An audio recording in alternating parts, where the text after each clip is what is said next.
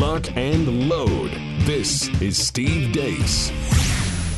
The Steve Deace Show. And greetings. Happy Friday. Welcome to the Steve Deace Show, live and on demand on Blaze TV, radio, and podcast. I am Steve Deace.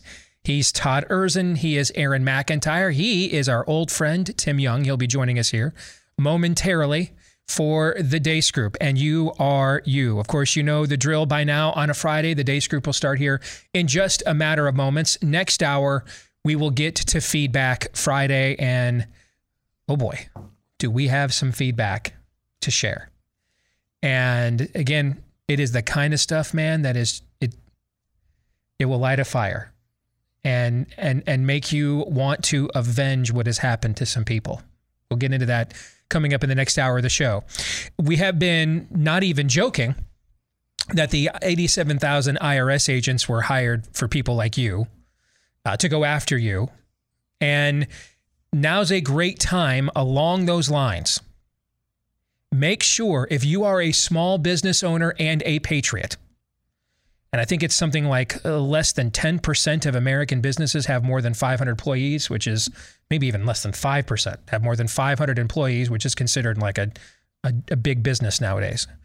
So the overwhelming amount of businesses in America are small businesses. The overwhelming amount of new businesses and startups are obviously small businesses. Make sure you understand and have at your disposal resources like our friends over at Bambee.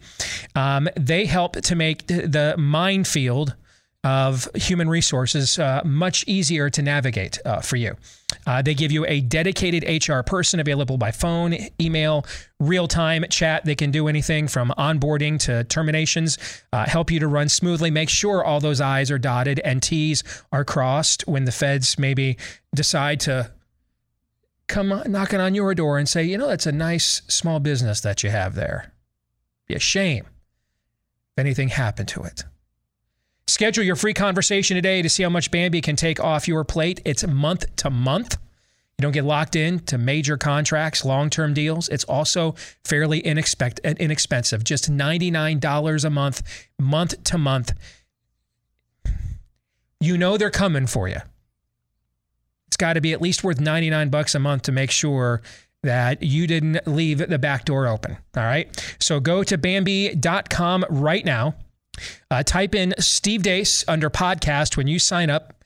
That's Bambee, Bambee, Bambee.com right now, and type in Steve Deace under podcast when you go there to sign up. Again, no long-term deals, just $99 a month. Bambee.com. Type in Steve Deace where you see podcast when you go there to sign up. All right, let's get to it. It is time for the Deace Group.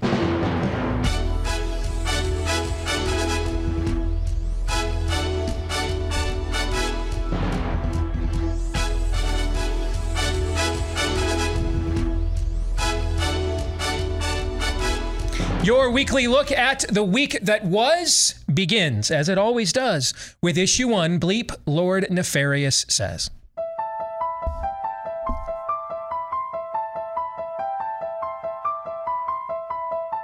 Look, we're at the 21st marking, if you will, of the September 11th attacks. Yeah. This was a foreign terrorist attacking our democracy, Yeah. attacking this country. Yeah.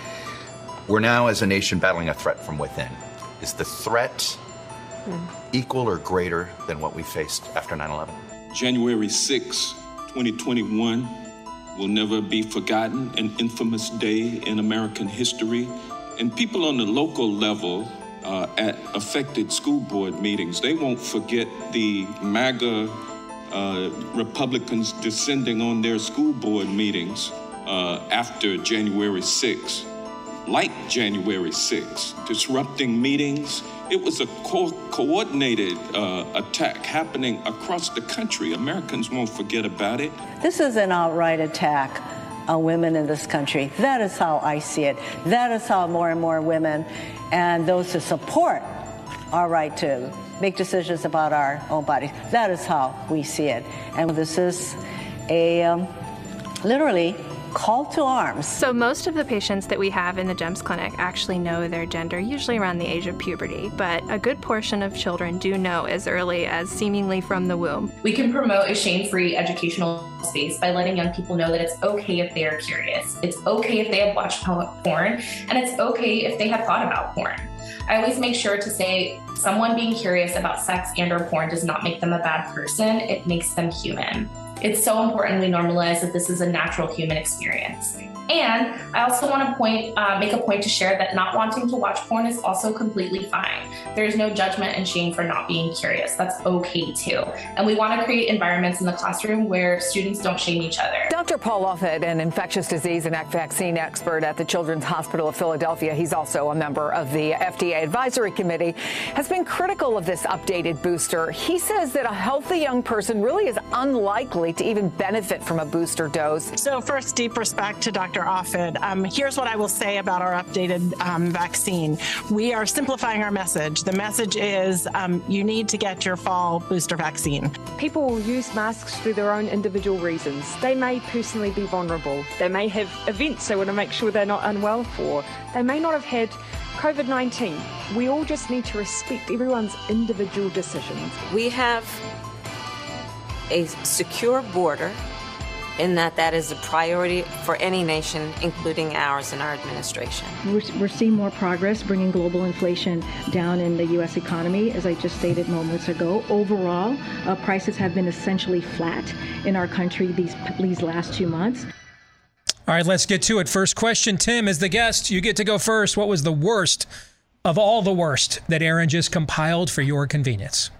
I think it's time to identify that women are pedophiles. And I think we need to take a look at that video. I mean, over and over again, you see when you see the older teachers hit on the younger kids or have sex with the younger kids and they're women, you never think how creepy it is. Mm-hmm. That video with that woman talking about porn and children watching porn is super creepy. By the way, I think Sharia law's got it right. I think maybe it's time to go Sharia in this country. A lot of the problems this week apparently were women. And if they weren't allowed to speak publicly, we'd be fine. All the while, we don't even know what one of them is.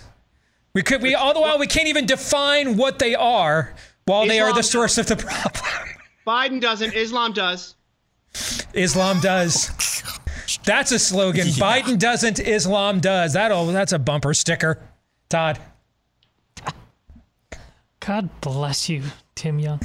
Oh, my. It is the smiling Cheshire cat, medical voodoo, whatever she is, who's talking about the miracle of the child who knows that they're a different gender from the womb. Yep. But you just jump over the second birth. Still in the womb, birth, still in the womb. Jump over there, kill it. Whatever reason you want to. But here, magic. Suddenly the unviable tissue mass is so sentient, it knows what gender it's supposed to be. I could be anything. It's a miracle. The thing in the womb is only a baby if it's non-binary. Yes. I just want to stress, I'm laughing, Tim's laughing, we're all laughing. The jokes do write themselves, and we have a comedian here who will tell you that. But this is deadly serious. Ultimately, even though there's a joke to be played, what's going on in Martha's Vineyard as well, the jokes won't win the day on this one. They're a nice piece of ammo, but ultimately this is 2 men enter, 1 man leave. The insanity is so ripe. Yes, you can call it contradiction, hypocrisy, all you want, but they're not tethered to anything. No reality, whatever. You can't.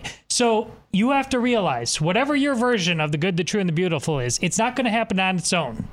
You have got to play a role vastly more involved than anything you've been willing to do to defeat this menace, laugh track or not. Aaron. Sharia law. There it is. That was going to be mine. It's incredible, the dissonance, the cognitive dissonance. The baby in the thing in the womb is only a baby if we can then mutilate it a little later on. That's incredible. It's demonic. It's flat up demonic. So I'll do the runner-up, since we already talked about Jacinda Ardern earlier this week. It's Rochelle Walensky. I believe the flow chart, somebody out there is going to correct me if I'm wrong. CDC recommends, FDA approves. This Paul Offit guy, he's part of the FDA total advisory. Jab pimp too, by the way. And totally pimp for the jab. Yeah. She's like, no, F you, bro. Get your freaking boosters, kids. I'm the high Asherah pole priestess here. Exactly. You bet I am. There will be no sciencing at all. Exactly. Yes. That, to me, that's mine, is that clip. All right. And especially the Jehovah's Witness, just right back to my talking points of cultic, get your booster. I mean, that level of, you will not cult-splain me, Mr. Offit. Yep. I am the priestess of Asherah here. I preside at the pole, not you, sir. I'm in the high places here. Get your booster. I don't care what the data says, and put it in all your children. Yes. And also a reminder. This time next year, Kamala Harris is going to be president of the United States. You're going to be seeing a lot more clips like that. Let's get to the exit question. On a scale of 1 to 10, with 1 being the odds that Ashley Biden enjoy her showers with her dad, the big guy, of course, and 10 being the odds that Lindsey Graham enjoys showers with Big Papa. Rank this week's level of total depravity, Todd. Tim, how do you say 10 in Arabic? I'm going to learn so I don't get my hand cut off. But you know what? Women don't know how to say 10 in Arabic, and that's why they're better off than us. No, oh, gosh. Aaron. 10. Tim. 10. He's at a 10. Issue 2 is brought to you by our friends over at Moink. We are winding down this summer. We are therefore winding down grill season in a lot of places around the country. Still great opportunities to join up with our friends over at Moink, which delivers grass-fed and grass-finished beef and lamb, pastured pork and chicken, and sustainable wild-caught Alaskan salmon farm to table, direct to your door from actual Americans, the way that previous generations ate their food as well. If you want to take advantage of this and also help family farms stay financially independent as well, you can sign up right now and get free filet mignon in every one of your orders for a year. Free filet mignon in every one of your orders for a year when you go to moinkbox.com/Steve. That's MOINK. Moinkbox.com/Steve. That's 1 year of the best filet mignon you'll ever taste, but for a limited time right now. Moinkbox.com/Steve. Let's get to issue 2. Harvey Risch drops one of the ultimate truth bombs. What's been the biggest lie that even you, as someone at the upper echelons of these institutions, is just like, how is anyone with a straight face actually attempting to sell this, regardless of whether they've been bought and sold or not? Oh, that's a difficult question because there's so many. To me, the biggest lie is the FDA webpage on hydroxychloroquine. So the FDA webpage was mounted July 1st of 2020. It's been there for 2 years. It's a fraud. The webpage says, warning, hydroxychloroquine should not be used in outpatient treatment because of risk of cardiac adverse events. COVID-19 is a completely different disease in outpatients and hospital patients. It's a kind of acute respiratory distress syndrome that requires hospitalization. That's a totally different disease. It has a different treatment. It is totally unrelated to outpatient treatment. Nevertheless, the FDA said we base our recommendation against outpatient treatment on the basis of hospital experience. So that's the first thing. Now, why this is the biggest lie is that this was the crux of the whole pandemic in the first place. That the suppression of hydroxychloroquine started before anybody even knew there was a pandemic, and before President Trump had even said anything. It started, to my knowledge, in fall of 2019, when the Minister of Health in France changed the status of hydroxychloroquine from an over-the-counter medication that anybody could just go to the drugstore and buy to a prescription-only medication. She cited completely false theory that hydroxychloroquine was what was called genotoxic, that it had caused genetic damage in cells. This is completely impossible. This medication's been used in tens of billions of doses in hundreds of millions of people for half a century or more. It is one of the most important medications on the World Health Organization's list of the top 50 required medicines. It's used in pregnant women, in infants and children. It's just one of the safest medications known. And yet the FDA had the nerve to purport to say that somehow a very safe medication that everybody knows is safe is somehow suddenly unsafe to be used in outpatients. And by the way, we're not showing you any data that it's unsafe. So this is the biggest lie. Had this medication been used at the outset of this pandemic, it would have saved hundreds of thousands of lives that were needlessly lost because this was suppressed for a year while patients waited for vaccines, and whatever one thinks of the vaccines. This time period of a year lost led to hundreds of thousands of unnecessary deaths that would have been treated.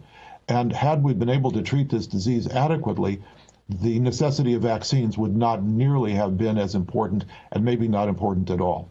And that is the crux of the whole pandemic, that this pandemic was not used to protect the health of the population. It was used to sell vaccines and patent medications at tremendous, tremendous profit to the pharma industry with the collusion of the FDA and the CDC. And this is the nature of what we've been fighting over the last 2.5 years. Not the virus per se, but our corrupted response to the virus. So just to reset the biography of the man who just said those astounding things.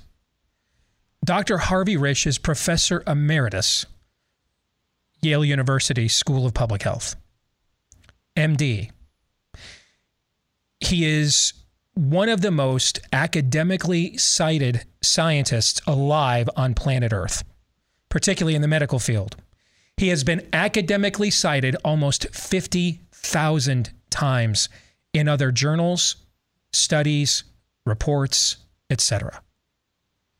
You're talking about someone whose credentials are elite of elite, above reproach. It's one thing to hear me say things like this when I'm trying to connect the dots as a schlep. It's another thing for someone with his credentials and gravitas to say things like that. So, Tim, we got a chance to discuss this for a little bit yesterday, so we want you to go first because you're going to be the first person that gets to talk on it who the audience has not heard from. What other explanation can we contrive other than the one that is offered here by Dr. Harvey Risch? And what's your reaction to what he said? I knew we were being lied to the entire time. I mean, this is nefarious, right? This is awful. This is exactly what you're talking about, what you've been talking about since this all began, and why I think you're the best host on The Blaze. I'll be very honest with you. Well, thank you. It's very kind. But I have in front of me, I picked this up. This is a pack of pills that is the Cure Everything pack of pills during COVID that was given to me by not a Trump appointee, but somebody who I know who's a scientist at CDC. Mm-hmm. They were using this instead of getting vaccinated. They were using this instead of all of the recommendations that they were pushing to the public because they knew what was happening was BS.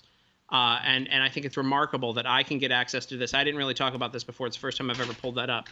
But we were fed a pack of lies. This is something that should end up in Nuremberg trials. And how many people died to basically get rid of President Trump?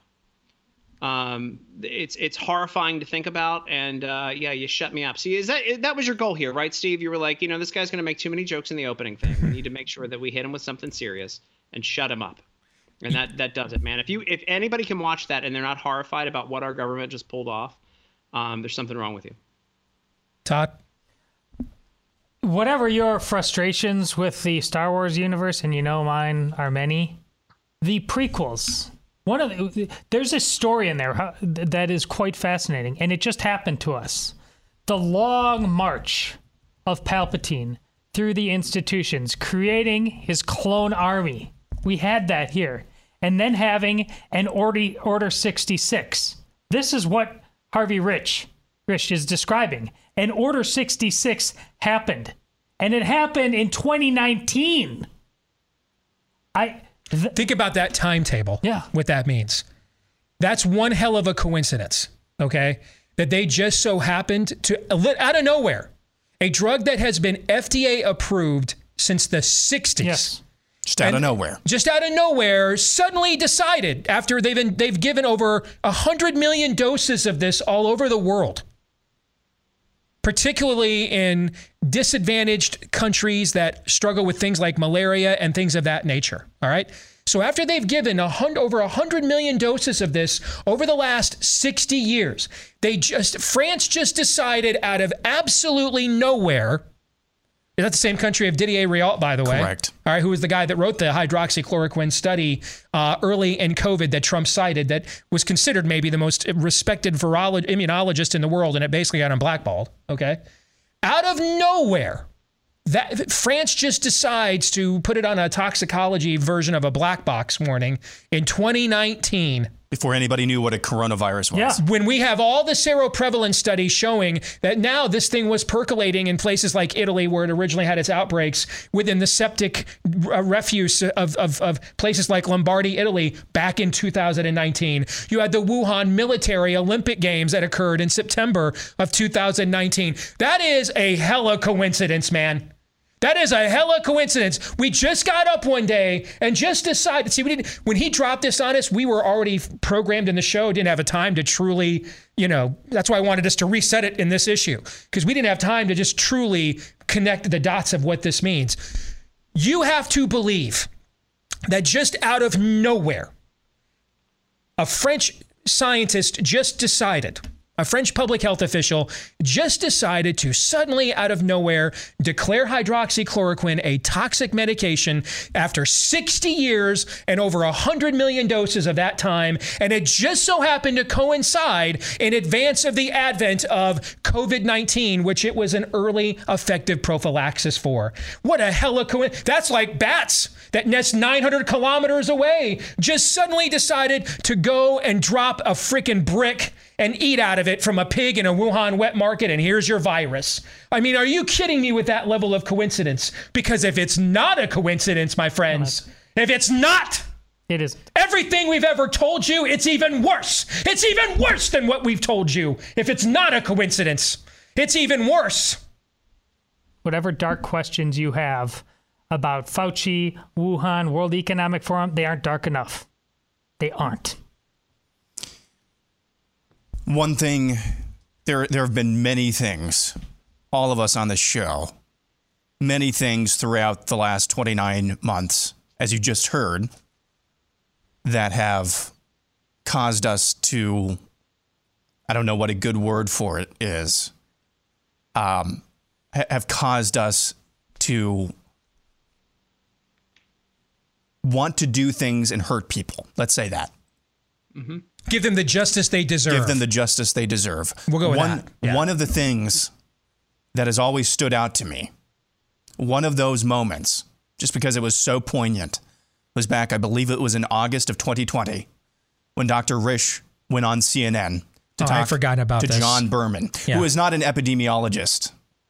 And John Berman, I think over a course of 5 to 8 minutes, condescendingly explains to Dr. Risch why hydroxychloroquine is not actually an effective treatment. By the way, I want to make a little addendum to your biography of Dr. Risch. He's professor emeritus at the Yale School of Public Health and Medicine. Yeah. Which is an important thing as well, because he practices medicine. He's a practitioner. But he also knows public health. Mm-hmm. Those are two different fields, guys. Mm-hmm. And so when Dr. Risch says, hey, I've given my patients hydroxychloroquine. I have a good hypothesis for why this is effective in treating COVID. And John Berman sits there and says, there's no randomized controlled trials for this, so it can't possibly work. I don't know. Have we done any randomized controlled trials to show that, burning a fire keeps your ass from freezing off in the middle of the winter? No, I don't think so. But it works. It's right there. It's right in front of me. But no, John Berman had to condescendingly explain to him. The same type of person who would say, you can't possibly have an opinion on public health because you're not an epidemiologist. And he's the same guy who excused the 8 mice. Here's the big thing with me as well. That boils all of this down. You have the collusion between government and mass media that could not let this crisis go to waste. Mm-hmm. And then you had a public who did not want to believe there was a cheap, effective treatment. They just wanted the glorious vaccine because that's what they were told. That's the only thing that could get us out of this. They did not want to believe that they did not need to be afraid. That's what honestly sometimes makes me feel hopeless about this whole thing. Being vaccinated, broadly speaking, with whatever they tell you to shoot, is the end game for them. And it's going to get way more horrible than anything you've experienced with this one unless you stop it. They plan on jabbing you till you die. That's one of the things. Tim is right that this was done domestically to win an election. But on a global basis, this was done in order to prepare you to no longer be treated one-on-one by a practitioner as a patient and dealt with as an individual, but that you are just a case file and we have an endless palette of injections to treat you with. For that you are being conditioned to accept that. Yes. To not go to second opinions, to not ask questions. Yeah. It's clear you're being conditioned for that. Just like the side effects of the jabs are actually features and not bugs. The side effect of COVID and costing Trump an election, that was also a feature, not a bug. Go ahead, Timmy. Sorry. The other day, Biden's talking about curing cancer, and what cures cancer now suddenly? Yep. mRNA vaccine. Mm-hmm. He literally said it the other day. And I was yelling in my car. I've never been so angry before in my life. And that's the thing that Aaron brought up, man. There's the anger and the want for violence against people. I've never had that feeling in me. And in the past 2 years, it's come up because of this. The amount of bile, I mean, I've talked about this in the show, and I know you listened to it, Tim, so you've heard me say it. I mean, the amount, you could just see it just was coming out just a few minutes ago talking about that. The amount of anger and bile. Like today, I'm wearing this shirt from Convention of States, Come and Make Me. I actually don't have to run any errands today. My wife's doing continuing ed for her therapy license, so I've had to take up her slack this week while she's in those classes. I don't have to do anything today. My Friday afternoon is totally clear on purpose. I'm running some errands I don't have to run, and one of them is to go to a drugstore just so I can wear the shirt, okay? Because I'm so angry. I mean, the amount of bile that I have swallowed the last 30 months, I can't contain it. And it just begs for outlets. It looks to come out. Please, someone say something. Provoke it, please. It so desperately wants a target. Come to the Carlisle School District. I was just there, actually, the other night. You guys beat us 35-0, by the way, or 40-14. That wasn't any fun. All right, let's get to the exit question. This week, former CDC Director Robert Redfield reiterated that he believes that COVID did leak from the lab in Wuhan. Do you believe that, or that it was ultimately released as a bioweapon? Todd. It was released as a bioweapon, but not primarily a physical threat, which it was on some level, but it was primarily a psychological weapon. Aaron. Yes. Tim. Yeah, it was a bioweapon. Like I predicted last week, by this time next year, there will be confirmation that it was a bioweapon. That's what I think. I think it'll be confirmed. And here's the thing that's going to be terrible about that. Are just plain corrupt, greedy bureaucrats like the Faucis and Ralph Barracks of the world, they're just trying to do what Harvey Risch is talking about. I mean, you're just chattel to a line of profit, to a bottom line of profit to them. They got totally played and used here by real pros, because the guy that ran the Wuhan Institute for Virology used to be the head of the Chinese bioweapons program. That is a fact, and we mentioned that in Fauci and Bargain last year. They thought we were all just one big, happy, corporatist, social credit score, diversity, equity, and inclusion, World Economic Forum, oligarchs that are going to divide the world up and the spoils thereafter. And you got totally played by the Chi-Coms. They knew what they were doing the entire time. And that's why there will be no accountability, because our guys, their prints are on the murder weapon, guys. Their prints are on the murder weapon. Yeah, don't be so fast to blame China. It boomerangs right back on. Yeah, if country. anything, China at best is the pimp here. But the horror carries out the act. That's who our guys were. They are the ones that went and they turned the trick for the Chi-Coms. Am I wrong? You are not. Of course you're not.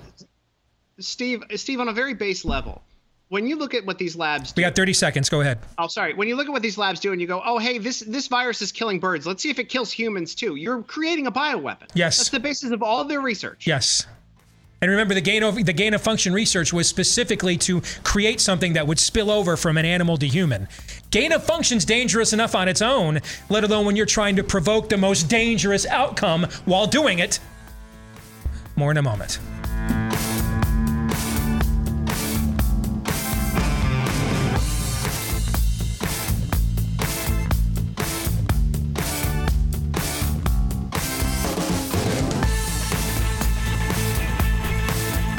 $137%.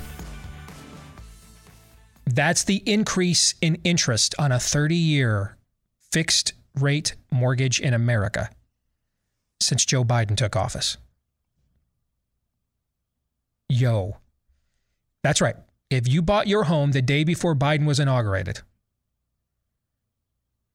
you're paying 137% less interest than those in America who bought a home yesterday. And that is why, man, it's always important to make sure you can get the best rate possible. But now more than ever, we're talking cataclysmic sums of money. I mean, not to, rub salt in the wound over here for the Erzin family, but this was a life-changing decision for you guys. I mean, you were planning on getting into the housing market and everything here late summer, and with what's gone on with these interest rates and everything else right now, you guys are just like, we got to punt on this for the time being. Just took it off the market, despite the fact our press secretary swore to us just now that prices have flatlined. So, things are just, in their world, right as rain. That's why, folks, go to Scoremaster. Our family used it last fall, anticipating that rates were going to go up. Now, I didn't think they'd go up this much, but we anticipated they would go up, so we wanted to get our refi in under the wire, get the most obscenely low rate we could. Scoremaster helped us get there, helped us to understand exactly why we had the credit scores we did, and then exactly how to chart a path to get to the credit scores that we wanted. If you want to try it right now, it takes just a few minutes for free to see how many plus points can be added to your credit score. And then you make the decision if you want to sign up and use the service. When you go to scoremaster.com/Steve, that's scoremaster.com/Steve. Let's welcome back in Tim Young. Let's continue on with the Deace Group. Let's get to issue 3 along those same lines, inflating inflation. The latest inflation numbers came out this week, and despite a reported slight slowdown, the numbers were still bad. Inflation plunged ahead at 8.3% year over year, still at 40-year highs. Over the last year, groceries are up 13.5%, electricity is up by nearly 16%, and gas is still up over 16%. It's hard to put these numbers into perspective till you see this. This is a tweet from Interactive Polls on Twitter showing the month-by-month rise of inflation since the final month of Donald Trump's presidency. In December of 2020, inflation was sitting at a paltry 1.4% and similar in February at 1.7%. Then in the summer months of 2021, something changes and it takes off, settling at 7% in December of 2021. Then in February of this year, when we started sending billions of dollars to Ukraine, the inflation rate soared even higher, peaking at 9.1% in June with a slight slowdown as we sit here today. And with the money printers still going brrr, there's still no sign of when it'll slow down. Add some more context. You guys heard me mention just a minute ago the 137% increase in interest rates for a 30-year fixed mortgage, 89% higher mortgage payments than you were paying a month before Joe Biden was inaugurated. 89% increase in mortgage payments since Joe Biden has been inaugurated. 27 consecutive months the consumer price index has increased. 17 consecutive months American net household worth decreased up against consumer price increases. That's the inflation number there. And then this is still one of the most, as bad as everything I just said is, this is one of the most astounding economic stats I have seen in my career. In the second quarter of this year, American net household worth decreased by $6 trillion. In the second quarter alone, net household worth in America decreased by $6 trillion. So Todd, I don't have a question. I got it. So just you go ahead. I love the stuff we've been talking about, from Harvey Risch to this. and we bring Tim on like it's like some super comedian challenge. Where's the joke, Tim? Find it! Find it! Oh, I have a solution to this. I've been working on it for a while. That's why I'm still single. I'm going to marry Risch. So you guys, best of luck. You've already invested in your lives and everything's going down for you. I'm going to find a nice old billionaire and I'm going to be set. It might mean that I have to turn gay, but it's fine. I'll make it happen. I'm not picky, he says. You just have to be rich. I don't even care what gender you are. You might not have one. Just be rich. I prefer monkeypox free. Prefer that? So there are some standards here. There are some standards. Did you see yesterday Twitter ban a guy for advocating lockdowns of homosexuals over monkeypox? So apparently advocating for lockdowns now is against Twitter's terms of service. Did you see that yesterday, Tim? No, I think locking down. I mean, you see what the monkeypox czar or whatever wears. I think locking down is what causes monkeypox. Ooh, that'll preach, especially over the Lindsey Graham household. Aaron, your thoughts? Hear me and rejoice. You have had the privilege of being saved by the Great Reset. You may think this is suffering. No, it is salvation. Aaron's razor and Erzin's razor are the same razor. It's just stupid, bro. That's Erzin's razor, right? It's just demonic, bro. That's Aaron's razor. What's being done to the economy right now, and yes, being done to the economy, is simultaneously progressive stupidity, not really seeing the world for what it is and how it works, and 2, demonic. Just intentionally destroying the economy and people's lives and livelihoods as well. I don't know where this ends. There is an end point, though. You can talk about the strength of the dollar versus, and by the way, I just noticed this week, the dollar and the euro are actually the same value right now. I don't know, maybe I'm just living in under a rock. I've never, at least in my adult life, I've never heard of the euro being the same. Usually the euro and the pound is significantly more valuable than the dollar. So they're getting hit even worse in Europe than we are. So we got that going for us. I don't know where this ends, but you cannot violate the natural law for so long without any consequence. There will be a consequence someday. And believe me, the same people who are stupidly or intentionally destroying the economy right now, globally and especially in the West, believe me, they're just fine playing savior when this comes crashing down, whether that's a central bank digital currency, a fiat digital currency, or something else that you won't be able to access unless you have your updated jabs. Whether that ends in that or something else that's nefarious. Believe me, there is an endpoint to this. So, Tim, you get to travel the country with what you do, right? And so NPR, they have, with their poll today, 40% of Americans say their personal finances have gotten worse in the past year. That's up 8 points since the last time NPR polled this back in February. 72% of Americans have had to cut back on necessity in the past 6 months to meet their monthly expenses. Now, this is NPR. This is regime polling, and this is what they're willing to report. You go around the country. What do you see, Tim? People are getting poorer. People can't afford what they could afford before. I mean, this is bad, and I think people are angrier than ever before. And I actually think this is leading to, and not to go too dark like Aaron did there, man, everything is all serious. Every time I'm on here, it is so serious and grim and the worst.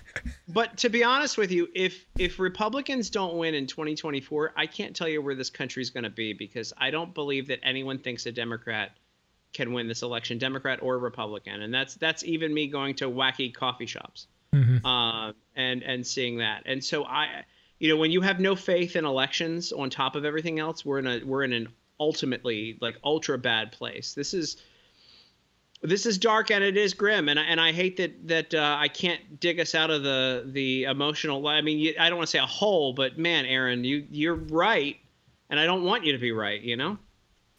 So let's get to the exit question, because again, I'm beyond my qualifications in trying to come up with snappy questions to this kind of economic data.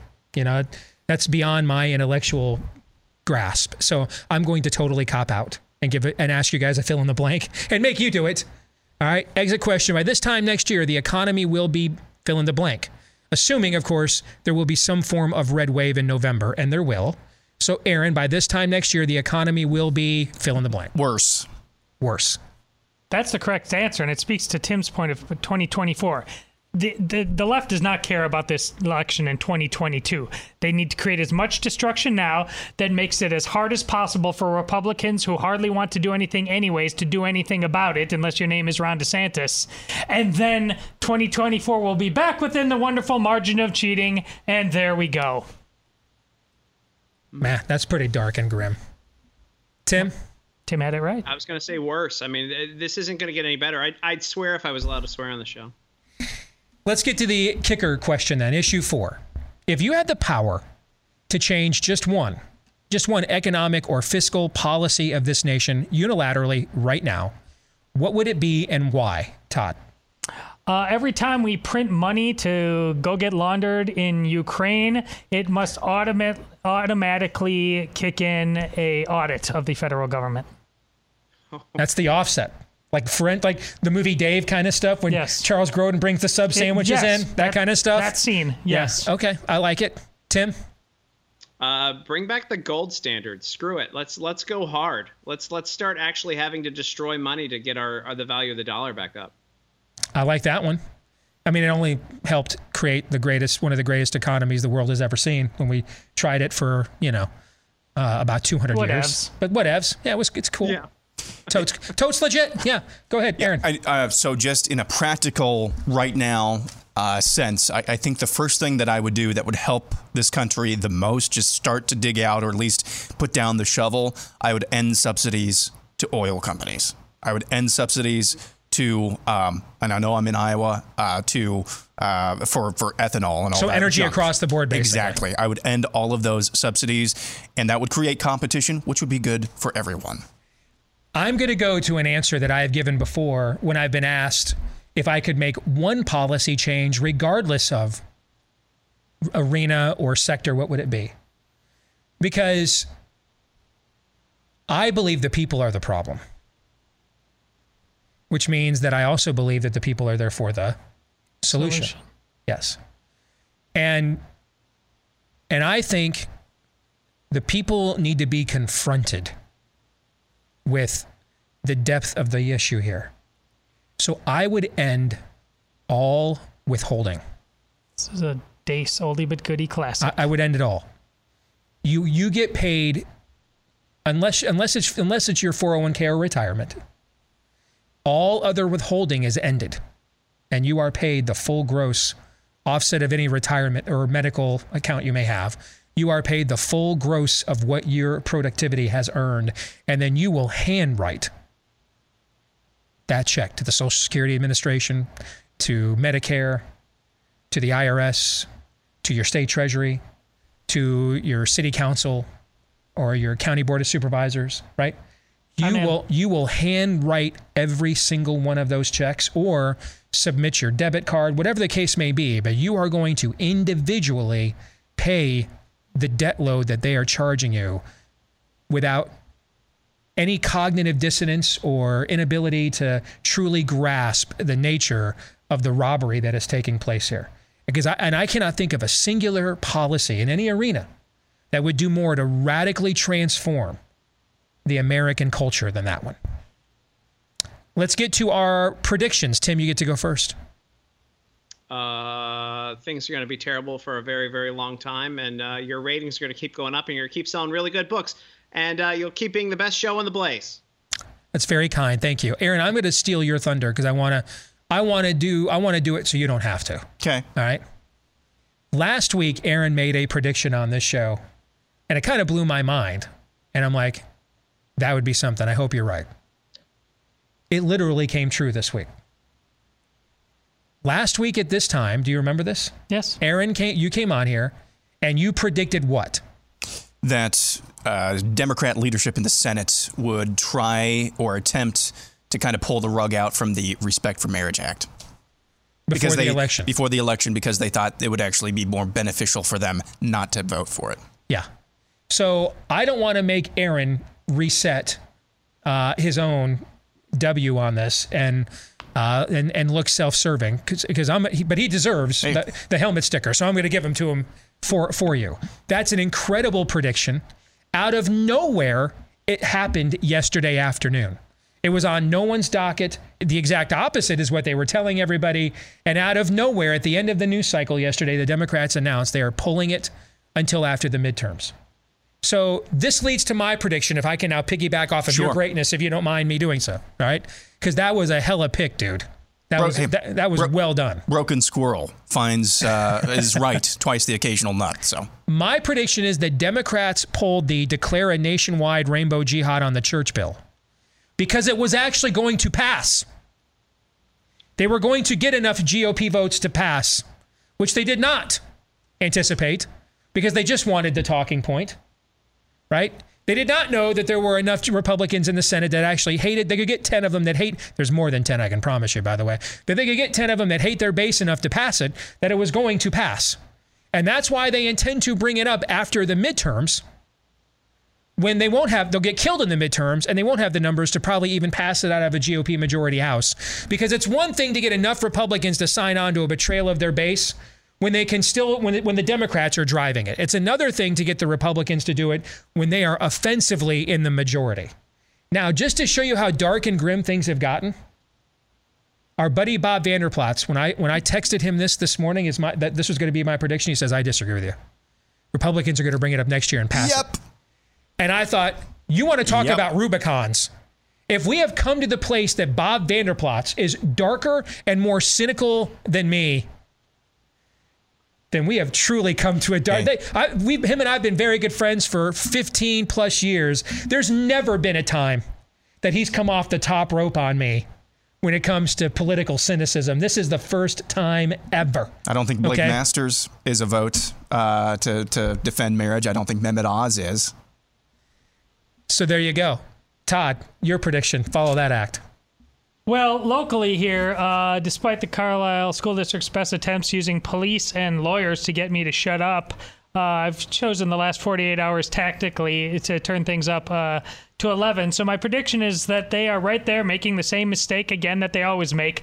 Do we risk going further and ended up really taking this to court, in which case discovery is a SOB? Or do we finally learn the lesson that he's just better at this than we are? And we realize this is a public government agency and he can criticize us all he wants to. If you're in our audience, you should be praying that the intelligentsia of Carlisle, Iowa attempts to legally step to you, given the platform of the show that you have access to. I mean, we would make Carlisle, Iowa a very famous place in America, right? I'm going to need you to tweet that within the next 5 minutes. All right. I think you can get that from me during the commercial break. Amen, brother. All right. Tim, good to see you as always, man. What is there to do in Carlisle? Petting zoo? You're not far off the mark. Yeah. Apparently come up with kick-ass JV football teams and destroy Des Moines Christian. It's a groomer petting zoo, though. Good to see you, Tim. Appreciate you. We'll come back with Hour 2, and Feedback Friday is next.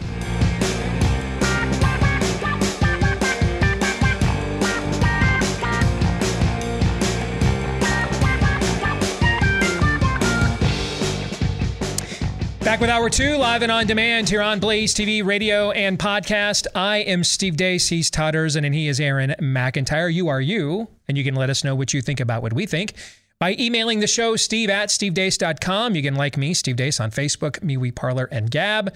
Follow @Steve Deace Show on Twitter and Getter, and then you can also find me over on Truth Social @Real Steve Deace there. That's @Real Steve Deace there.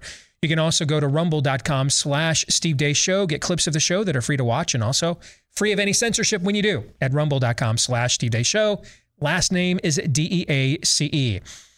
Finally, if you're a podcast listener and you've yet to do this, please consider leaving us a 5-star review if you like us. If you don't like the show, I mean, why do you listen to it? But if you do kind of like it, then totally exaggerate. All right, but thank you for all the 5-star reviews you have left us, and please hit subscribe and follow as well. Those of you that have done those two things for us, you have helped us to make an acceptable offering to the fickle algorithmic gods, and we need to, their appetites can never be satiated, right? So please consider sacrificing some of your time on our behalf by submitting your 5-star review and subscribe and follow as well. Before we get to Feedback Friday, we should reset for our audience Why are you getting goose-stepped to in the tiny hamlet of Carlisle, Iowa? Oh, there's so many reasons, but which is why the discovery on this is so important. Over the time that of my oldest daughter, Ainsley, who's now a freshman in college, but this all started when she got into high school. Before that, in late elementary and middle school, had no serious issues. And then just my attempts to get involved in the school district when there were things that needed to be addressed were met with the normal hijinks where they think that they can confuse you or pat you on the head or do any number of things other than actually address the issue. And that's not how we are going to roll. They resent that very much when I hold them accountable, whether in directly in school board meetings, and when they just won't do anything, then I take to social media, and that drives them absolutely nuts. So I have caught them breaking policy and significant policy on numerous occasions. The latest in something that has nothing to do with me, but there is a felony sex crime committed between a staff member and a student that you can do a public record search and find it, but it's never been, no one on the staff has said anything about it. And I'm sure they have all kinds of reasons, but none of them have to do with letting what's going on in the backyard to all of the families who pay the taxes there. So I let this be known as well. So over the course of time, ultimately what they do is they try to intimidate me. They send letters to me from attorneys that are just like cease and desist or else kind of thing. They've had the cops call me, and they had last spring at my daughter's soccer banquet. The athletic director, who I've caught breaking policy numerous times, and this is not ticky-tack stuff, some really bad stuff, and with the intent to punish me and my family specifically. And I've had the decisions that he put in place reversed almost immediately by a superintendent who didn't like me very much anyways, but he knew how much trouble he was in. That superintendent left. That athletic director had cops show up to my children's soccer banquet and had me follow her on. My daughter's witnessed this. When I went up and I didn't care, I went up and talked to the athletic director anyways, and I gave him a piece of my mind for refusing to return emails about my daughter being injured, had her hand broken in a soccer game. And my daughter saw him signal to the police to come over and stand right behind me. So this is, it's a banana republic in Carlisle, Iowa. Just because I handle them the same way I handle my business on this show. This is about the truth at the end of the day. And I don't care about their BS. They work for me. I don't work for them in any way, shape, or form. And the second they start pretending that, I just up the ante on them. And so this is, and if it wasn't, remember, if it was a dozen of me in a school district that is, I believe, in the high school, has about 600 kids, so it's kind of mid-sized by Iowa standards, it doesn't take half of, if a dozen of people like me just showed up, it would be a total game changer. But there I usually stand alone with this stuff with one other mom while everybody just keeps their house of cards nice. So this is, I could go on and on and on. This could be a whole show to detail it. But yeah, that's where we are. Well, keep us posted. If they escalate the goose stepping, that's what it is. We'll shine. Yeah, that's exactly what it is. We'll shine. I'm fine doing it. Thank you, brother. We can shine some light on cockroaches. I know in my career has shown they love you when you do that. Yes. Cockroaches love having lights shined on them. So I would be happy to apply any form of searing illumination if it is necessary later on. Excellent. All right, let's get to some Feedback Friday. Aaron, it's brought to you by our friends over at BattleBox, and because you are more manly than me in this area, you talk about them. But what were we talking about yesterday? What's your bug out plan? I would suggest even Steve, who wants a bug out plan with Sunday NFL ticket or NFL Sunday ticket, I would suggest make it easier on yourself. Get a BattleBox subscription. If there comes a time where you need to camp, but not camp out of just fun and frivolity, but camp out of necessity, I think you'd be well covered with BattleBox. The box they sent us had everything from meal kits to fire starters to a really nice knife. Not like one of those cheapo knives that you get from Walmart. One of the serious knife you could, use to skin some game or something like that. Anything from, like I said, food kits, compasses, water filtration as well. Anything you need to survive in the wilderness, whether it's by necessity or because you just like camping and survivalist activities as well. Really unique plan. You sign up for a subscription with BattleBox. They send you a box full of the things that I just described. And these are not just ticky-tack stuff that's just cobbled together. These are some seriously well-made items. I mentioned that knife. I love that thing. Very, very sharp. Very, very usable. And I love it. And I've said this many times, and I'll say it again. With just that one box, if I had to go out in the middle of the woods and survive for a few days, or maybe even a week or so, I could do that just on that one box. So if you want to become as manly as Aaron and manlier than me, you can sign up with our friends over at BattleBox. Go to trybattlebox.com/Steve. If you do, they'll give you a free mystery box worth over $100 with any new subscription. When you go to trybattlebox.com, it includes a free mystery box worth over $100 when you go to trybattlebox.com/Steve and subscribe at trybattlebox.com/Steve. You guys ready for some Feedback Friday? You bet. Considering what you said earlier in the show, heck yeah. Here we go. I'll keep this short in the hopes that God leads you to read what I'm about to share. I lost my sister this week. She was just 40 years old, married to a good man who was dealing with PTSD from serving in Iraq with the Army. They have 3 wonderful children, all under the ages of 13. They also care for my aging parents who are in their early 70s, both with more health problems than most. My sister died in a car crash. If you want to know more about her story, but if you don't have time, here's really the most important part of the story. Quote, Jones, her killer, will be charged with vehicular homicide by intoxication, 3 counts of aggravated assault by recklessness, reckless endangerment, felon in possession of a weapon, felon in possession of a weapon, possession of a weapon under the influence, and no proof of insurance following his release from the hospital. Police report that Jones is currently on probation for reckless homicide. Probation for reckless homicide. Probation for reckless homicide. And drug and evidence tampering convictions. Drug and evidence tampering convictions. Probation for homicide. Drug and evidence tampering convictions. Jones' reckless homicide conviction comes from Christmas Eve 2015 during a deadly shooting of a 16-year-old.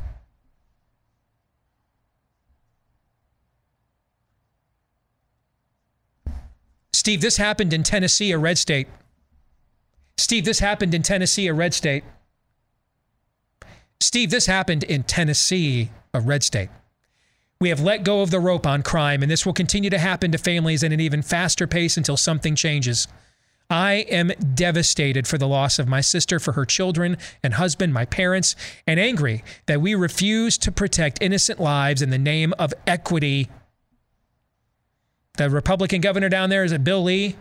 He loves the criminals. Loves them. He's got a criminal fetish. You can use our names if you choose to share her story. That is from Sam Wirtz. But that's okay, because the Carlisle police is following Todd Erzin around at a soccer banquet. It's too bad. It's too bad Jones didn't think the 2020 election was stolen.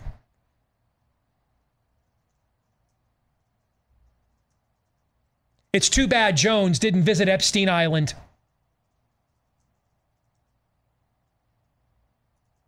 Oh, wait. If you did visit Epstein Island, the FBI protects you. My bad. So back to the first one. It's too bad Jones didn't have a suspicious, skeptical take of the 2020 election, he'd be in a jail cell right now and wouldn't be there to have murdered Sam's sister. And if you think that's not a joke, dude. That's not a joke. True facts. It's true facts. Aaron, what did you say about features, not bugs? Yep. And I'm sorry, brother. I'm so sorry for your loss. Yes. Ready for another? Let's go. I've been a fan of your show and you guys' analysis of the tragedy of COVID-19 and the misinformation and outright lies regarding treatment and help for people suffering from the serious illness. My beloved wife, 47. Let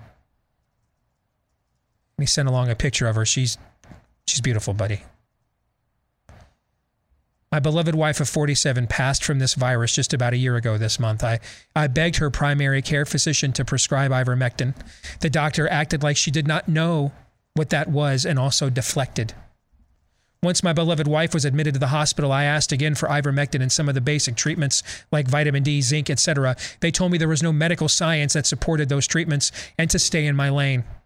They were also clueless regarding monoclonal antibody treatments. They weren't even on the ball with the stuff the system let us have.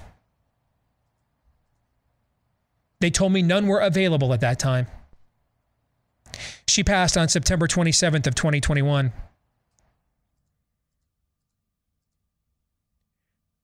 So that would have been right around the time that Biden decided he was going to ration the monoclonals last year. Remember that? Mm-hmm. Yeah.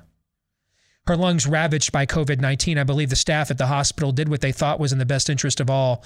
They were kind and merciful, but the misinformation regarding COVID-19 did not even give my wife a chance at life. If you need a witness or someone to tell the horror story of being trapped in a system that would not try anything out of the box, vitamin D, zinc, with all due respect, I know what you mean, brother. Vitamin D is not out of the box. That should be daily. Everyone in this audience, everyone should be taking it. Ivermectin's a Nobel Prize winning drug. It ain't out of the box, man. But I get what you're saying.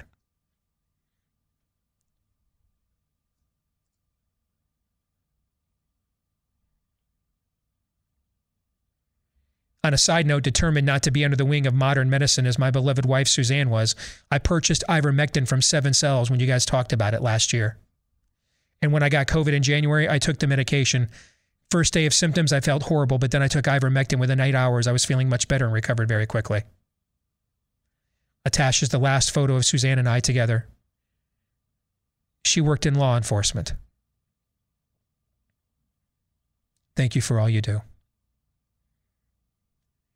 I spent a good portion of this year. That's from Stephen Moore.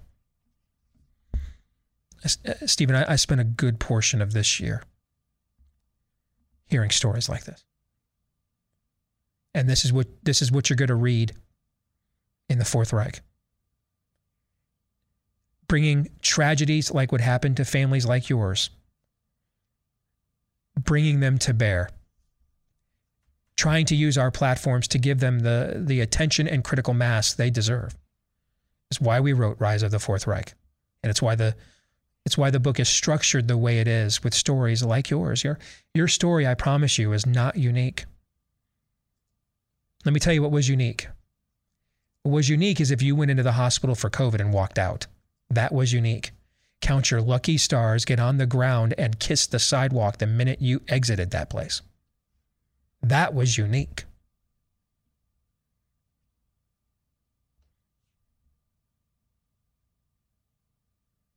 And I will say it again after hearing a lot of these kinds of stories this year.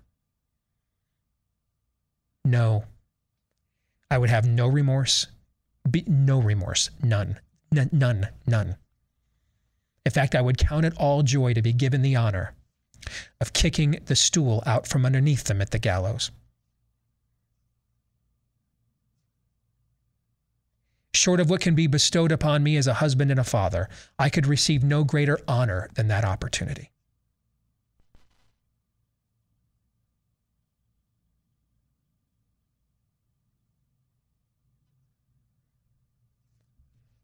I don't want to set you guys up for failure, but if you have any thoughts, if not, we can move on. No, I'm good. But again, I'm very sorry.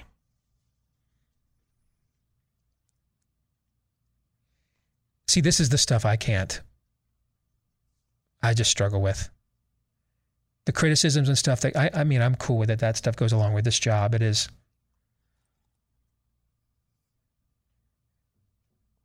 hearing of your suffering. I can't handle it, man.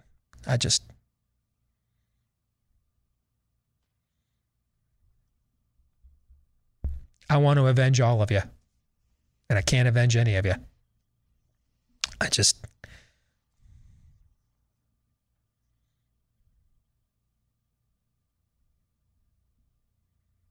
So frankly, the best I can do is use our show and whatever platform it is. It's not insignificant, but it's not momentous. It's somewhere between those two words. To elevate stories like yours in the hope that someone who can avenge it will hear it. Or if for no other reason, to know you're not alone.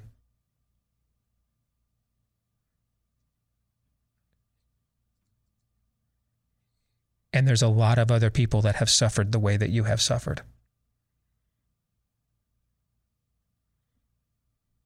Don't take it personally.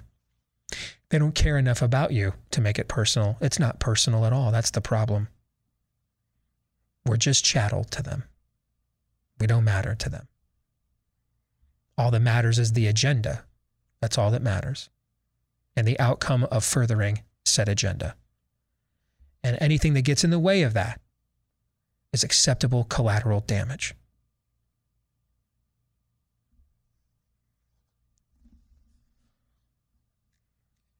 That's why I was excited when Harvey Risch was on here yesterday, before we even got to his truth bomb. But when you see guys with his credentials and McCullough's credentials teaming up to say, we have to create an alternative healthcare industry. We have to create an alternative healthcare system. Because we do. Because this is partisan now too. And since the partisans we're up against are basically demonically influenced, that means this structure is now too.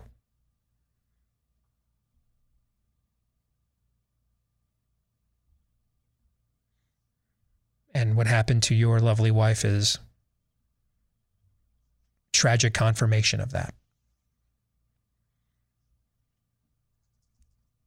One of the stories we tell in Rise of the Fourth Reich, one of our witnesses we call is an attorney who got a lot of people out of hospitals or got court orders for the hospitals to give them the treatments that were denied people like your wife, Stephen. And he tells us, one of the things he tells us in the book, and you'll read it when it comes out next year,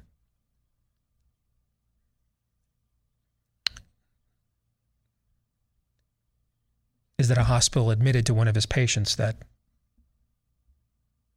they were the first one to go into the ICU for COVID and come out of it and walk out of the hospital alive that they had seen.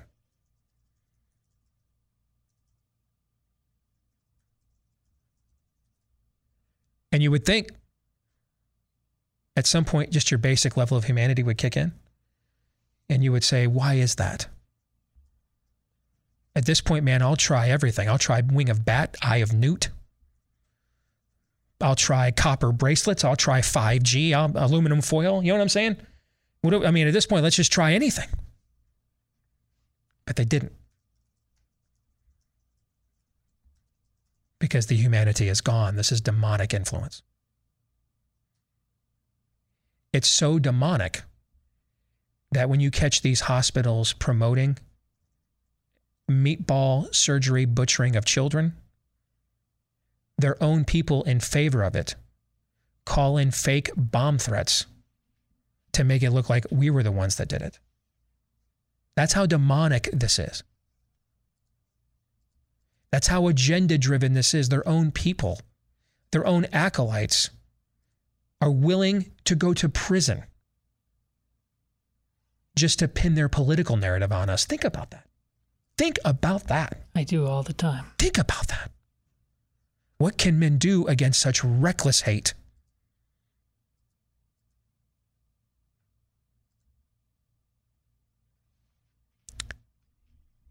This is why there's a hell. And don't ever question ever again why a loving God permits one. It's because he's loving that we have one. Because, Stephen, he wouldn't subjugate your wife to spending eternity in paradise with her unrepentant killers. What would be loving about that? Where would the justice be in that? There'd be none of either, right? Mm-hmm. So, provided they remain unrepentant of this heinous act, they will receive the just and due penalty for committing it.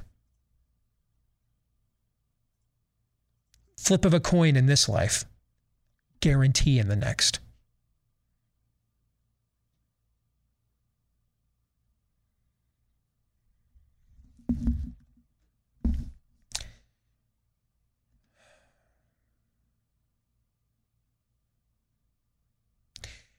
I am a longtime listener. As my life got more and more crowded, your podcast became the only one I still listen to. When you decided to forego the montage to discuss recently minor attracted persons, I felt it was time for me to tell my family story. Like you, I was raised in a family where fun had long ago left dysfunctional. I moved 2,000 miles away, married a man from an idyllic Christian family.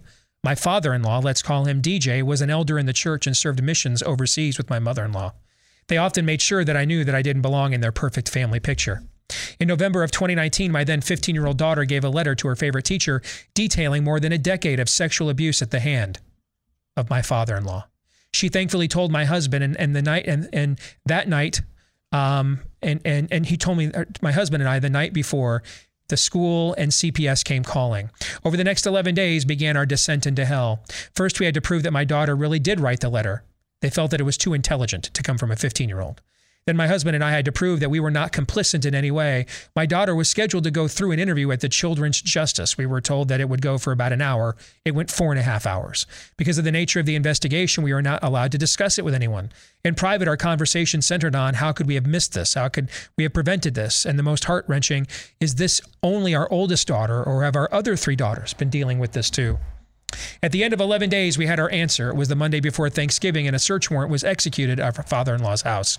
He was taken into custody and confessed to having abused all 3 of my daughters to create child pornography, then distributed and then molested them. You can imagine what happened to the family holiday plans. It was melodramatic enough to make a Lifetime movie blush.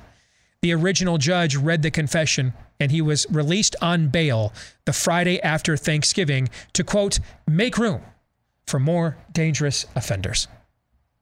This shocked the detectives involved in the case. The case was being handled by a special task force made up of 4 highly experienced detectives created for these types of cases. The detective that we had the most contact with told us after Thanksgiving, when he reached out, that there were some concerns that the father-in-law and the detectives about the father-in-law and the detectives would be visiting him that day. My husband asked to accompany them. After a lot of back and forth, he was allowed to come, but only with very specific guidelines. The officers' body cams would be on throughout the entire visit, and they had a well-laid plan that had to be executed precisely. Just as this was finishing and my husband was bracing himself to confront his father for the first time, the detective in charge of the tech side of the investigation pulled my husband aside. They had cropped one of the illicit pictures to show only the victim's face. The detective wanted to confirm that it was our oldest daughter. My husband said, "I'm sorry, that's not her.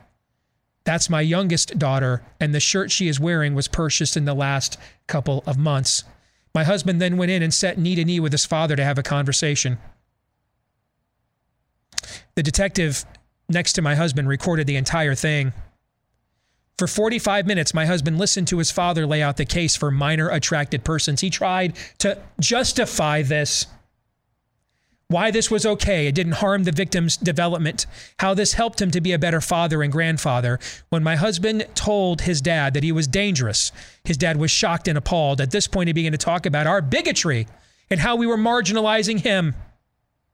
My husband then asserted that if we knew anything about Christianity, then we would understand that Christ's grace had already justified his choices. At this point, my husband had had enough, as did the detective, and he arrested my father-in-law on 5 more felony charges. And he told my father-in-law that if he tried to make bail again, he'd come back with 5 more and keep piling them on. The felonies were racking up as they went through his computer. 70,000 plus images.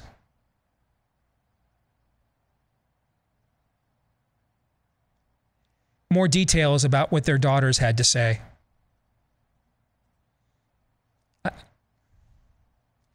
2.5 years later, this has torn my husband's family apart. My mother-in-law stands by her man and yells at me about putting a good man in jail, and how dare I condemn him because I'm a sinner too. But my husband, he stood. He stood with his girls. He stood with his family. He takes the girls to therapy. He has rearranged his schedule to be a bigger part of our lives. All that being said, this has broken him in ways I cannot explain. The detective told me this is one of the cases that still haunts him. My reason for telling you all of this is that you often talk about knowing what time it is. I am deeply concerned that it is much later than most of us want to admit. God will not be mocked. Like Thomas Jefferson said, I tremble for my country when I reflect that God is just, that his justice cannot sleep forever. For this to have infiltrated good Christian men's hearts at this level and for this long, I am deeply concerned. Where I see God's love is that this could have easily destroyed my daughter's relationships with Christ. But through his grace, it is not. Instead, they have come away with an increased love for him and sure knowledge as to how he carried them through this. The high price that they had to pay for this relationship makes it much more precious to them and that much more confident in God's justice and plan. If you choose to share this, please withhold my name and where I am from, and I have done that. This is the new front. How does my attraction to minors impact your lack of attraction to minors? If you don't want to be attracted to minors, then just don't be. All the same arguments. Yep. From all the same people. And we believed them all before, so why not try them again? And it will go to all the same, sink to all of the same depths as well.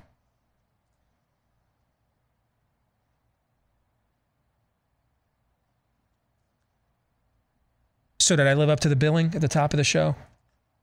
I honestly thought that might have been more rhetorical flourish, and it wasn't at all. I was not prepared for this half hour. I've been as unprepared for this half-hour programming as probably as anyone since I've been on the show, and I'm pretty prepared for just about anything these days. I read those back to back to back so that we are prepared to truly confront this and not buy another round of excuses, lies, scams, and complacency.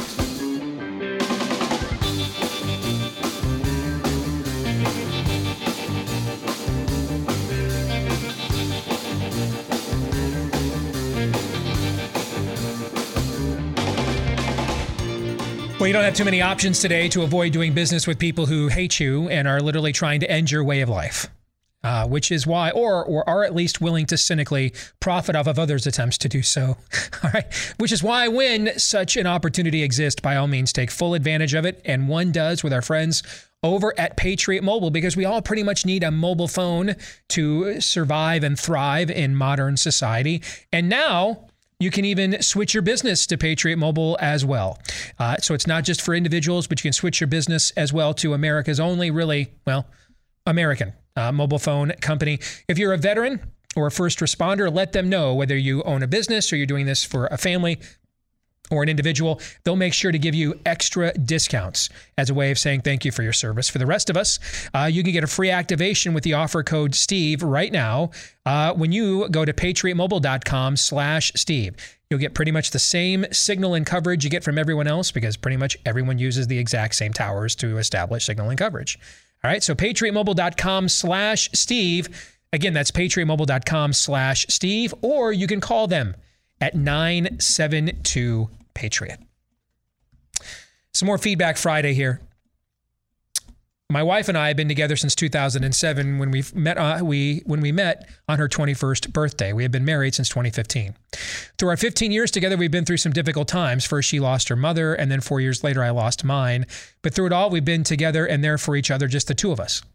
Last September, we faced a new challenge when we discovered, somewhat to our surprise, that she was pregnant. We had discussed having children in the past, and neither of us were against it. We made a decision that if God meant it to be, it would be. Now the time was here, and just as surprising as the news, so were the doubts. It had been so long for us. We loved our life together. Could we actually do this? The first 12 weeks of the pregnancy was very hard for my wife. She battled depression, and due to the overwhelming nausea, lost almost 10 pounds.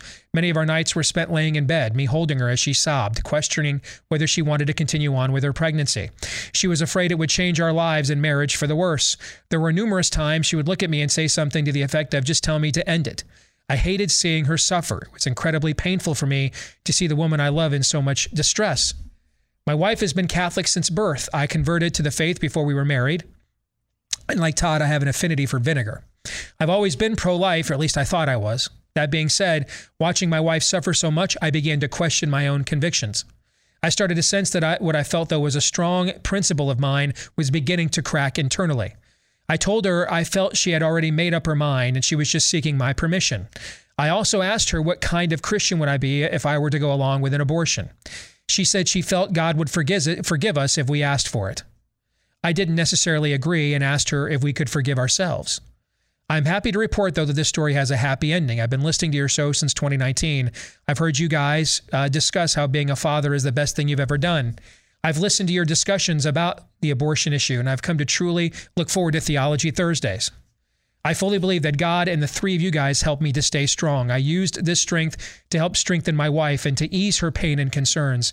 We made the decision to fully give our lives and the pregnancy to God and let His will be done. From that moment on, our entire outlook changed. She was joyful and at peace. There were even times I would catch her smiling as she would hold her stomach. Our son was born 5 months ago. He is healthy, happy, and perfect. My wife is head over heels in love with him. Yesterday, as he slept in her lap, she looked at me and said she could not imagine a world where he would not exist. Every night she thanks God for him. I just wanted to extend a thank you to the three of you for the part you played in encouraging us. I'm very grateful. That is from Mike C.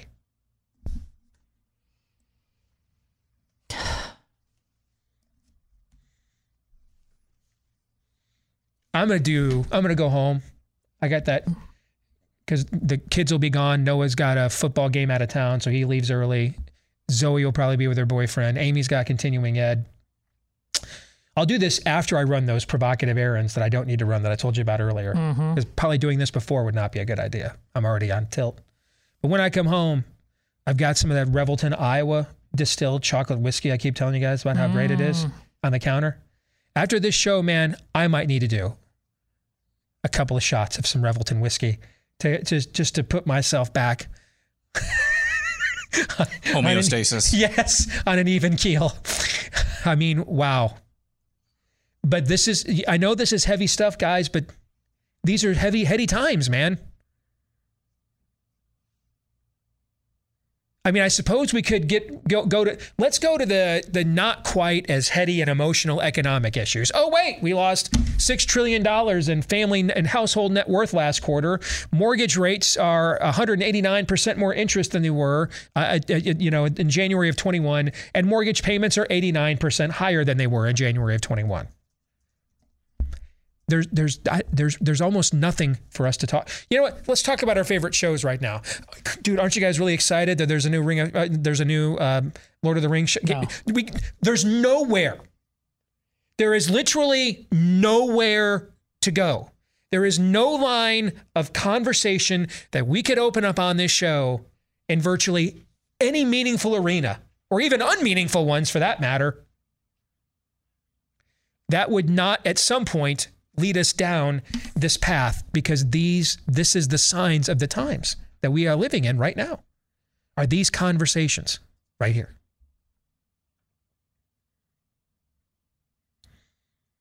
Mark Russell asks, I'd like your take on a couple of films. Risen and The Shack. You guys want me to start with the bad news or the good news? I like to do the bad news first and get it out of the way. Okay? I'm numb, man. I hear you. I've not seen the movie Shack because I've read the book. And the book is extremely well written, which is why it was such a hit. It's also a heresy. The book is a heresy. The book preaches a heretical notion of the Trinity known as modalism. Or to put it a little bit more succinctly, the idea that the Trinity exists in modes at singular times. But it hasn't been Father, Son, Holy Spirit for all of time. That the Trinity is like water. That water can be ice, liquid, and vapor, right? But can it be all three of those things, all three of those forms at the exact same time? No, it cannot be, okay? And so that's what modalism does. Modalism preaches a heresy on the nature of the Trinity. And it does it with a brutal circumstance, like the ones you've been just reading letters of. Yes. So you are opened up, made raw. And you want to empathize and identify with this father and what he is going through. Yeah. God appears to him as basically Aunt Jemima, if I recall. It's been a few years since I've read the book, but it's an Aunt Jemima kind of black woman, basically, I think right? So, yes. Yeah. The book's a heresy. I don't know whether it's intentional or not. I mean, I don't know the heart of the author. It's extremely well written. It's extremely empathetic. It's an extremely powerful work, but it preaches a heresy. And that's why I've not seen the movie. So that's the bad news. Now, for the good news, Risen is one of the best Christian films that has been made since The Passion.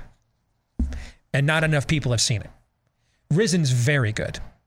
The guy who played Draco Malfoy in Harry Potter's in it.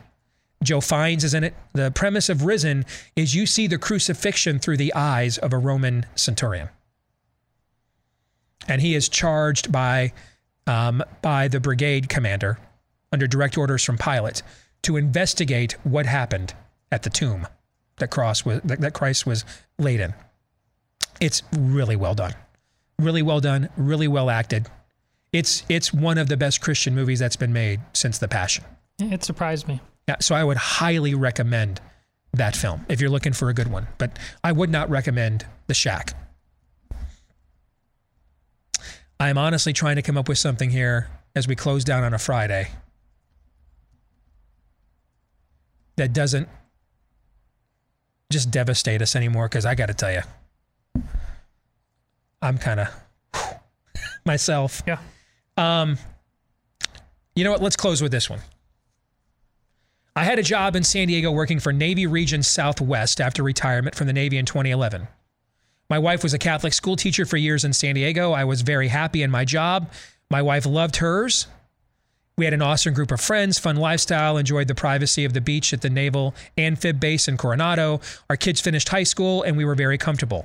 The kick in the junk was dealing with the left-wingers and all their policies. San Diego was going from mostly red to purple at the time. We had the notion that we could change it from within. Nice fight, but we took a loss there. I kept showing my wife daily how this awesome place was going more leftist.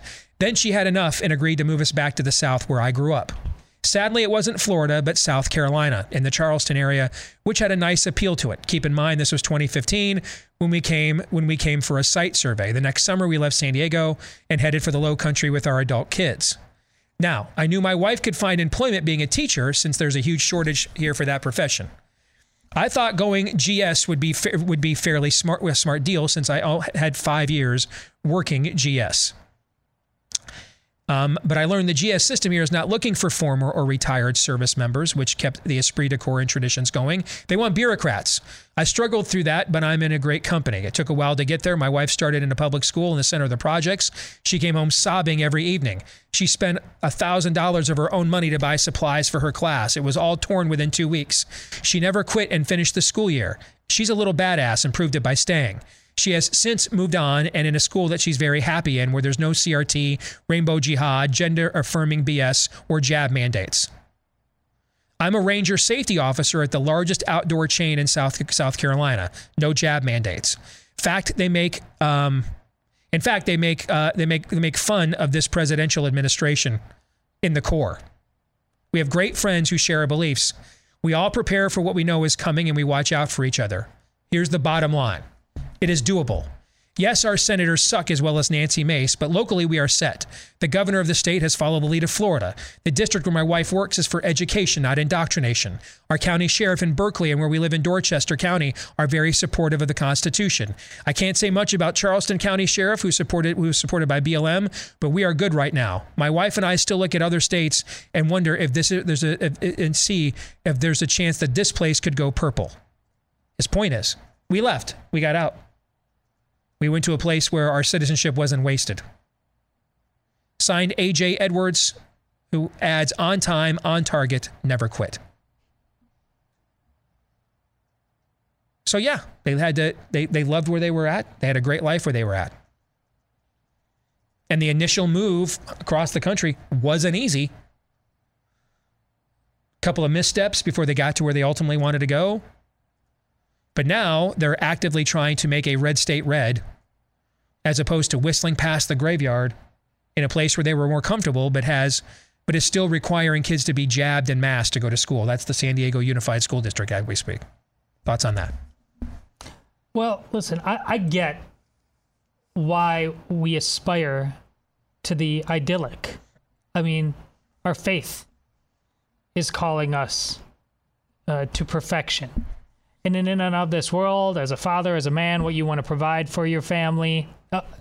The founding fathers, as I've told you before, we study war, so our grandchildren can study poetry. And I get it. But the norm of all of human history simply belies the level of comfort that you think you deserve and can just set on autopilot right now. And the classics we grew up in, Steve, Little House on the Prairie. We ended up just learning about the one house in Minnesota. Mm-hmm. They were all over the place. Mm-hmm. I just think there's a great truth to the journey that we have stolen from ourselves because we think the journey is just like you do it when you're high in college. No, that's the worst, lamest, shallowest journey there is. As hard as it would be to leave a place, as right now, the thought of selling our home, all of that, but the real adventure with God on your side will redeem all the places, one way or the other. Even the places that you said that there were fits and starts with this family, the letter writer, the fits and the starts get you to where you belong. Your God is greater than all your excuses, all of my excuses. Those excuses are more and more dangerous every day that goes by because we are losing time. Trust God. Stop trusting your excuses. It's what I talked about yesterday after Theology Thursday is a lot of, and I think this extends to a lot of areas in our lives, not just sharing our story, which is what we were talking about yesterday, but it's like I expressed last hour a little bit of hopelessness, a lot of bit of hopelessness when it comes to the public policy response to COVID. And then the public response to COVID was just in lockstep. We wanted to be afraid. We wanted to live in fear. What do you do with that? I don't know. But this, with like a lot of other things, we're not allowed to be hopeless. If you claim Christ as your king, you're not allowed to be hopeless. And a lot of our foibles, a lot of our struggles, a lot of our questions come down to one question, which is how big really do we think that God is?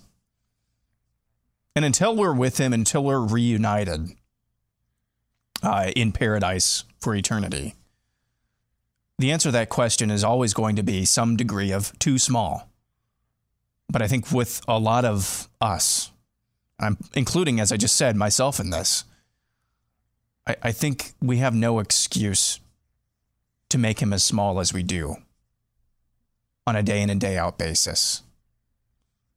Otherwise, I think this nation and obviously the world, but especially the West, would be in a far different space, a far different place, if we really believed that God is as big as he actually is, or at least got closer to that and stopped putting him in a box of our own design.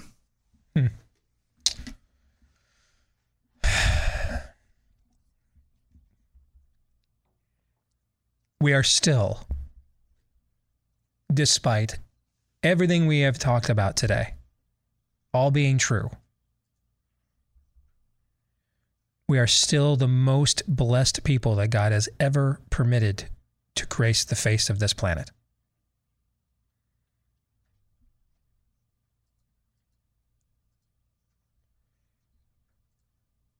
There has never been a civilization in the history of this world that could withstand a $6 trillion loss of household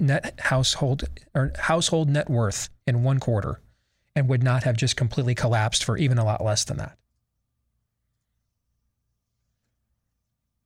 And that's why we fight. Because those things are both true. And if we don't, they won't be true for our children and grandchildren. Hell, at this pace, they won't be true for us much longer. That'll do it for us. We're going to stick around and do the overtime for Blaze TV subscribers. For the rest of you, we will see you on Monday. Until then, John 3:17.